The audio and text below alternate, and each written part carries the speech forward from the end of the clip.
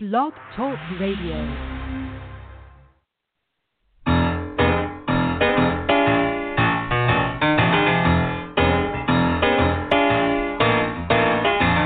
You're listening to The Catch with John Fisher on Blog Talk Radio, connecting life to faith. The world is trying to get it together, trying to help their fellow man, hoping we can make it better.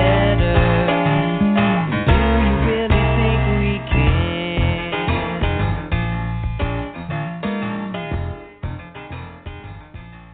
Well, good evening, everybody. It is Tuesday night, and it is time, my favorite time of the week for Blog Talk Radio, when I get to share with you some of my favorite people I have met over the years and come to know.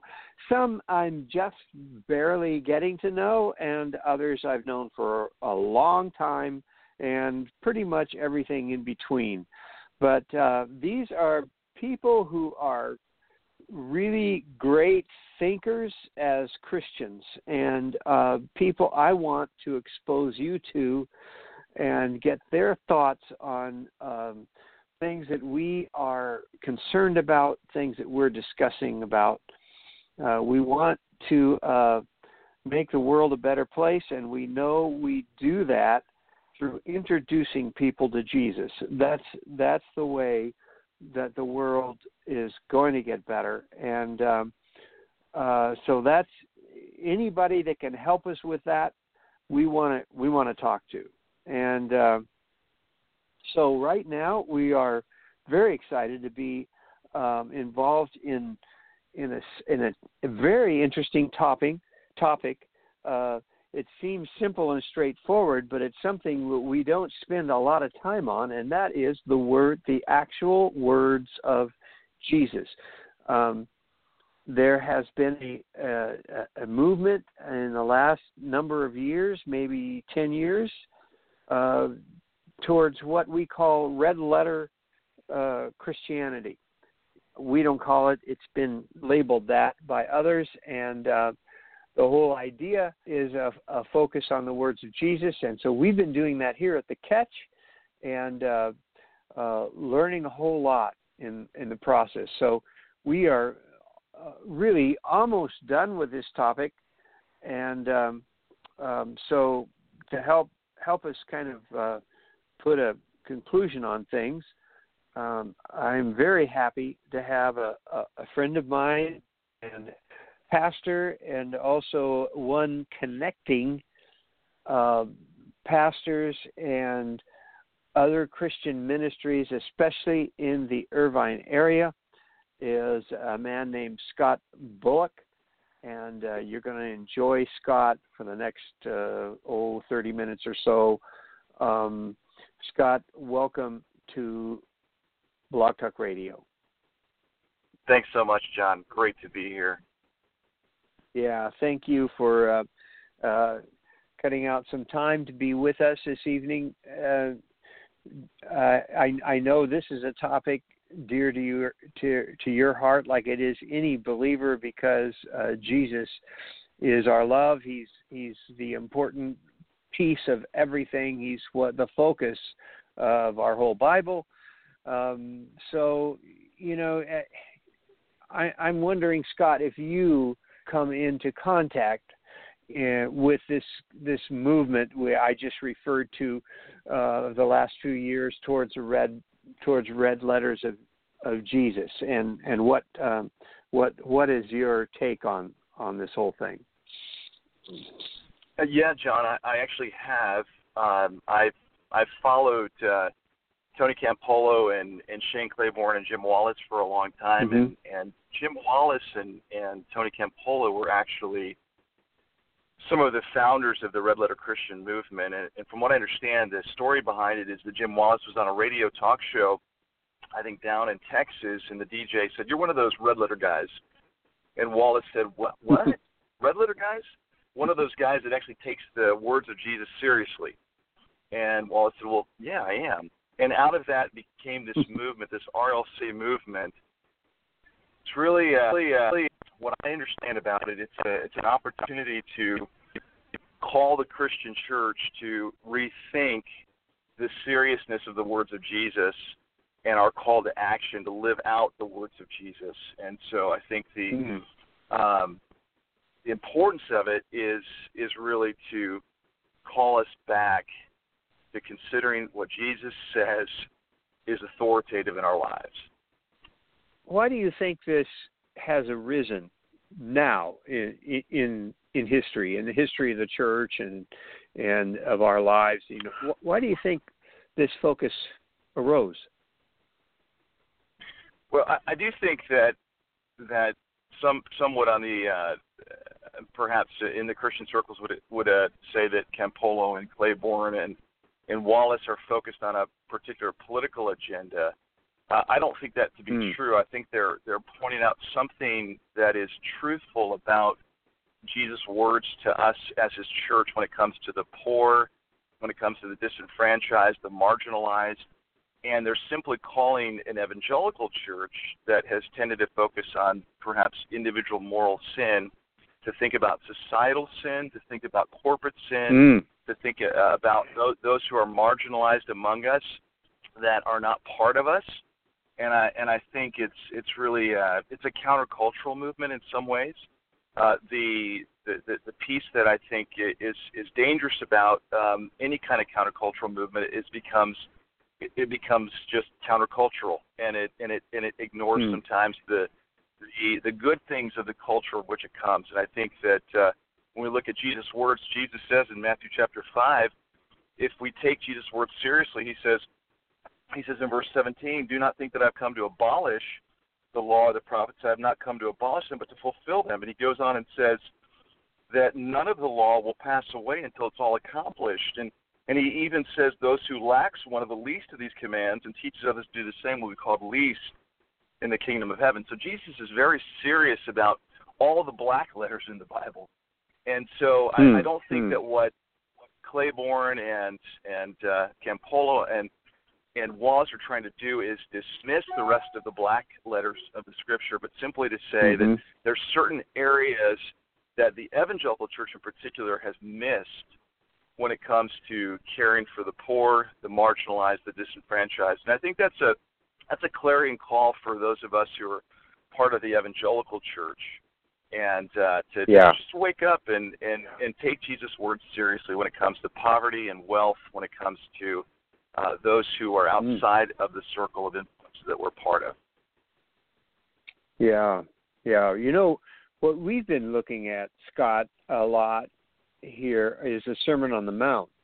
And that's right. Boy, there's just some really surprising things in there that you go, well, you know, I've never heard that before, and that does not seem to be, you know, for instance, you know, Jesus spends some time in Matthew 5 talking about revenge and retaliation, and you know, it's not an eye for an eye and a tooth for a tooth anymore. It's going to be turn the other cheek. It's go the extra mile. It's love your enemy. If they force you to do one thing, you know, do more than what they're forcing you to do. You know, and boy, Scott, you know, you read that, and then you look at what Christians are standing for in our culture, you know, with expressing in some cases anger and in some cases a big support of, you know, the NRA and you know, we're going to defend our rights, and you go, wait, you just scratch your head, you know, what is there a disconnect there, or maybe are we in a different dispensation now, or how do you work that out? You know, I think, John, like any countercultural movement, the focus is to try to get back to Scripture, try to get back to the first century church, try to get back to the words of Jesus, and away from the institution of the church that we see in the power circles that we're part of now. I mean, we're part of a nation in which the evangelical church has, in a sense, kind of been wed together with the values of our nation, and I think in some ways to some of our political parties. And the problem with that is that when you do that, you start to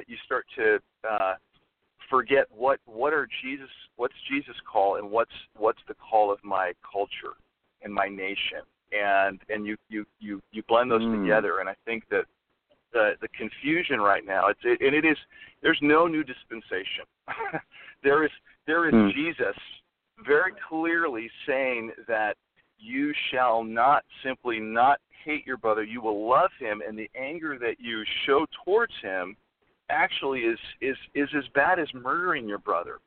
So I think what we have to get to is as a church, we have to face what are we actually doing that is actually part of our cultural values or our political values or our national values, and what is Jesus calling us to do, which is countercultural to that.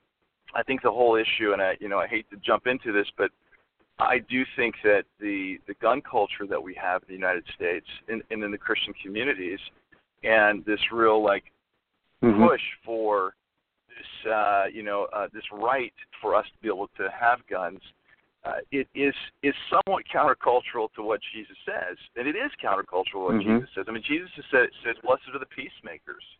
Jesus calls us to not hate, to love. And so when we are Christians, our focus, we're not talking about going out and having being marksmen and having fun doing that. But we're talking, when we talk about guns in America, we're talking about defending ourselves and using those guns against other human beings. And so I think what Jesus calls us, which is a radical call, is to go the way against the culture of death, the culture of killing, the culture of an eye for an eye, a tooth for a tooth, and then that the fulfillment of the law is the fact that he actually pays for the condemnation that we have, because without that atonement, without Jesus making us right with the Father, when he does that, he fulfills the law. And then he gives us the freedom to be able to live in the way that he lives, which is sacrificially and is counterculturally. So I think the words are still true today, John, as they were when Jesus said them. Wow. But they really do go against an awful lot in not only our culture, but don't you think, Scott, they just go against a lot in our humanity, in our natural way of doing things as human beings? Absolutely, because if you, John, I love you, brother, but if you cut me off on the 405 freeway, my human tendency is going to be, you bleeping, yet, the reality is that's my human tendency, John, is to react out of anger, out of hate, because I'm selfish, I'm self-centered. But that's not the way of Jesus. The way of Jesus is to empty self, is to give fully and sacrificially to others, which is extremely hard for us to do, because it goes against our human nature. But that's the power of the Holy Spirit working through us to transform us so that we can live out the Sermon on the Mount. Because we can't live it out without the Holy Spirit dwelling within us. Yeah. Okay, I'm gonna step into some really really treacherous waters right now, and I'm gonna ask you. Recently in the Catch, while we've been studying all this stuff, an article came out in the LA Times front page. You might have seen it, about seminars at a major evangelical church here in Southern California that are geared to arm the people to protect themselves against shooters who would come in to the church. And it was a whole seminar about this, and it was actually put on by a national rifle and pistol, not a national one, a California one, and led by a guy who's a former policeman in Texas. Did you see the article by any chance? No, I subscribed to the LA Times, but I did not see that article. Okay, yeah. You should check it out because there were amazing things said there, that alarming to me, at least.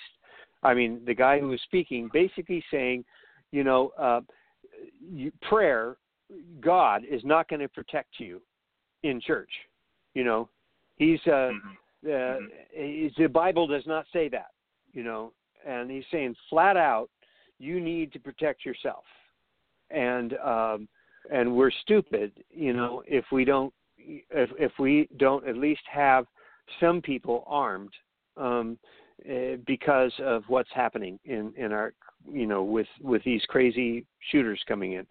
And I wrote a catch about this, saying, "Oh my, so we're going to trust more in our guns than in Jesus." And God, who are we putting our hands into, and the fact that the shooter comes in, there's going to be 25 guys stand up and shoot back. Is that the message we want to say to the world? And I wrote this flat out, and boy, I got some response, if you can imagine. And the response, though, was a tough one, because they're saying, well, aren't you going to protect yourself? Would you protect your wife and kids? Would you just sit there and let this happen? Aren't you gonna try? Where does self-defense come into this picture? It's really a difficult question. And my point is that as a church, as a body of believers in God, I believe we need to be saying a different message than the one everyone else is saying. And that is, we're going to fight back. We have to have a different message. That's what I believe. But, and I think that's what Jesus is saying. But what do you have any comments on this whole thing? Yeah. I told you it was treacherous. I do think it is treacherous for those of us that are in the evangelical circles. The starting point is the wrong starting point, because it's we have to defend our physical lives right now, and I would say that what we need to be doing is trying to understand how we can be peacemakers in a world that is so torn and so divided, and be bridge builders, and not worried about the defense piece, but more concerned about the being the salt and light within our neighborhoods and the places where these shooters come from. I mean, the reality is if the church would pursue the brokenhearted, the downcast, the depressed, the discouraged, like it ought to, and also those who are downcast and brokenhearted when it comes to economic disparity, I think we would be doing what Jesus calls us to do, and that's a real offensive approach as opposed to a defensive approach. Like I'm going to be, and I don't want to dismiss the fact that there are people who are concerned on a Sunday morning about a threat in a worship service.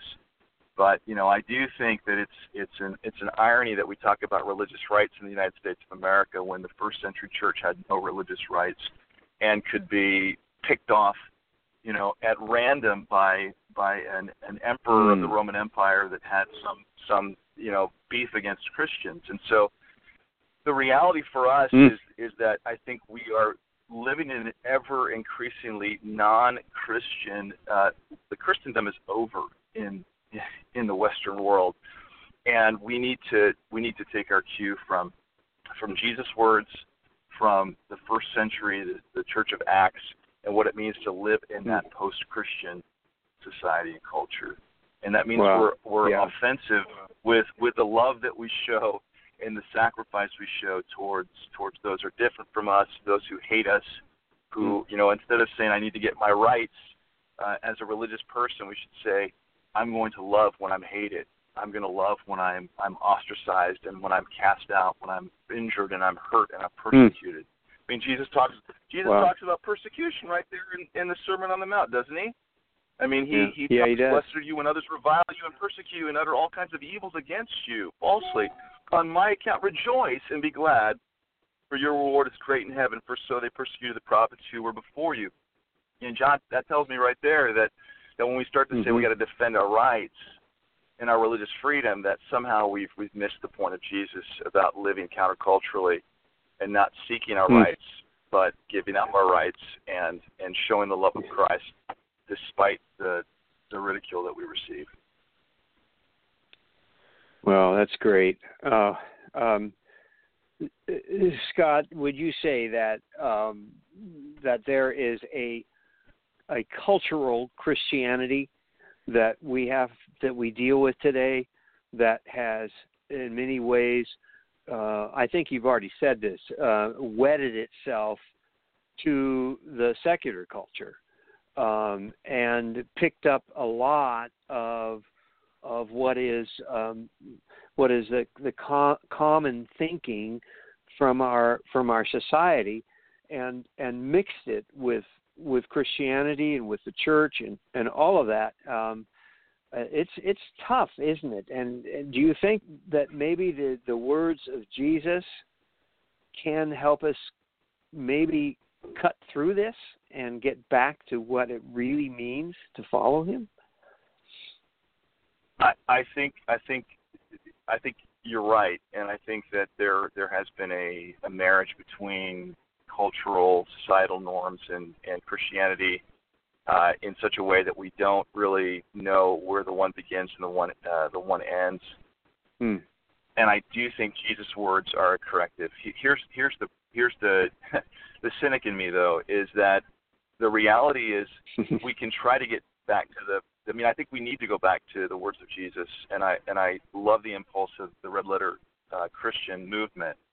But like any countercultural movement, we can try our best to go back to the words of Jesus. But like you said, our human depravity, our sinfulness, our failings, we will emphasize certain things over other things, and we'll end up still missing the words of Jesus. We'll still end up wedding some of our cultural norms and ideas. You see, there is no ideal purist form. I mean, look at the Amish. They try to live in such a way that's trapped in 19th century Europe, and yet they don't embody some of the call to be salt and light among the world. And so they try to be purists in some way, or there are other movements that try to be purists in some way and go back to Jesus' words. I think we always need to go back to Jesus' words, but I think we have to be clear that we are never going to fully get it right, and that we're always going to have to be examining ourselves and asking, is this impulse cultural impulse? Or is this what Jesus would have me do? And I think that's the inner prompting of the Spirit. So we read the Scripture and we're convicted and drawn by the Scripture and the words of Jesus, that we continue to ask that question of ourselves: is this my culture speaking? Is this my desire speaking? My human flesh speaking? Or is this what Jesus called me to do? Because I don't think that we're going to get it perfectly right this side of the new kingdom, new heaven and new earth. So, wow, boy, that's a great word, Scott, and I really appreciate that. So it's like we simply have to keep asking the question and keep learning and keep humble, and it's like the Bereans, always checking. That's right. Paul out to make sure to make sure he was right with the Scriptures. It's because we can never get haughty about this or think that we've got the whole truth over here and you guys have got it wrong. That kind of thing. Exactly, and here's a little nugget to throw at our just on the opposite side of the spectrum when it comes to the culture of, like, say, evangelicalism. And I think the Red Letter Christian movement is kind of a response to that culture. Is that there are certain things about that culture that are important to not forget and not to give up. The emphasis on individual moral responsibility and taking serious look at your own moral failings, whereas the Red Letter Christian movement is much more about looking at the societal sin and the sin of cultures and institutions, the rampant racism or discrimination. And I think those are all good, but we can't forget the individual moral sin. And the reality is, I don't think the Red Letter Christian movement is about ignoring the black letters of the Scripture, because when you think about like the issue of immigration in the United States right now, Jesus doesn't say a lot about the refugees, but the Old Testament says a lot about the sojourners and the refugees among us. Yeah, so the foreigners. We have to look at the law to understand more clearly how God calls us to respond to the refugee and to the sojourner among us. But we also have to, if we're going to look at the Old Testament for that, we also have to look at the Old Testament for individual moral guidance as a compass. Comes to just our ethical, sexual behavior, familial behavior. Those things are important. So I don't want us to dismiss everything that evangelicalism has tried to emphasize when it's interpreted the Scripture by becoming an entirely countercultural on the other side. But I do think that RLC does help us look at areas where we've been blind. Well, perfect. Because that leads me to actually my final question for you is if we do, or when we do spend time studying the words of Jesus, what do you think we will find out?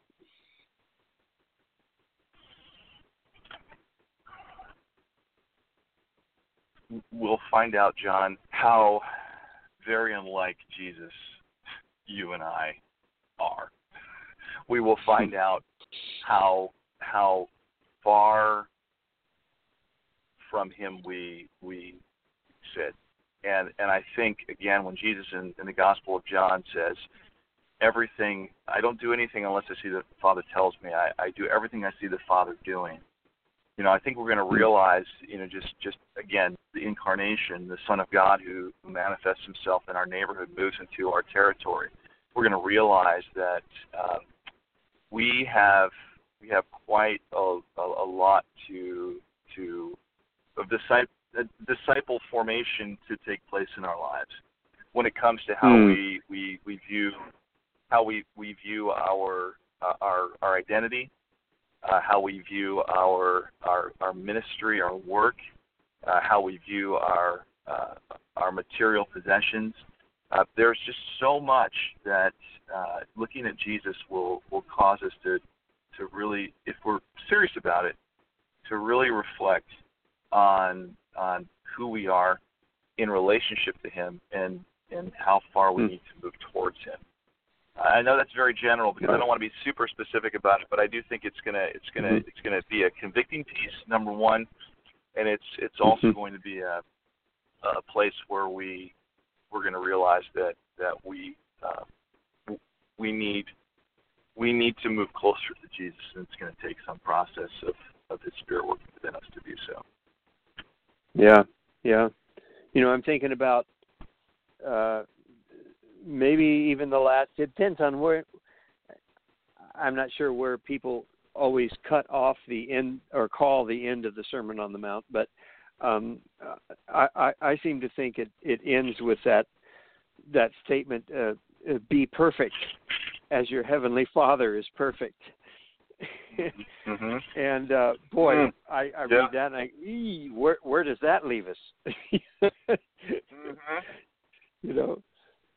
It leaves us. Yeah, I think absolutely. It leaves us poor in spirit, which is where we started this whole thing.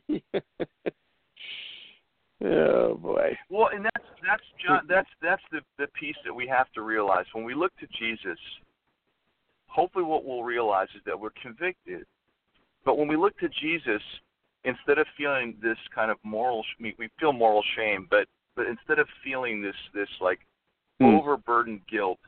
I mean, when Jesus in the Gospel of Mark talks about, we talk about the messianic secret and not wanting people to tell about his miracles. You know what he really wanted? He wanted people to actually not tell about his miracles because he wanted the main miracle which is the Son of Man who overcomes death, who is in control of life, in the resurrection to be the message for the world to see, that this God-man dies on a cross for the sake of the world and for the sin of the world, and he rises to new life so that we may have new life. So we looked at Jesus. Hopefully what we see is we see that sacrificial servant who's given his life up for us as a ransom, who is now raised from the dead by the power of God and the Spirit working in him and through him, and that you and I can have new life, that we can be transformed so we don't become hopeless, but we actually look at the Scripture and the words of Jesus in the Sermon on the Mount and then say, oh my gosh, these are all my moral feelings, I can't do this, but we say, with Jesus' power and his Spirit working within me, I can become like Jesus. I can become a new creation, a new life. And that's the power of looking at the words of Jesus in the gospel. Scott, this has been fantastic. Thank you so much. It's been a lot wonderful. of fun, John. Can't thank you enough. To be with you. Yeah. You bet, brother. Okay. All right. Take care. Well, there you go, folks. That was amazing. And so hang with us. Read the Catch. Get it every day. Join the discussion. We're having a lot of fun here, and we're getting stretched. And I like what Scott said, is that we've just got to keep coming back and realizing how much we don't know, and check out what we do know and make sure that it's right on with the Word and with the words of Jesus. So this was great. Thank you, Scott. Thank you, everybody. Keep coming and keep enjoying the Catch. God bless you all.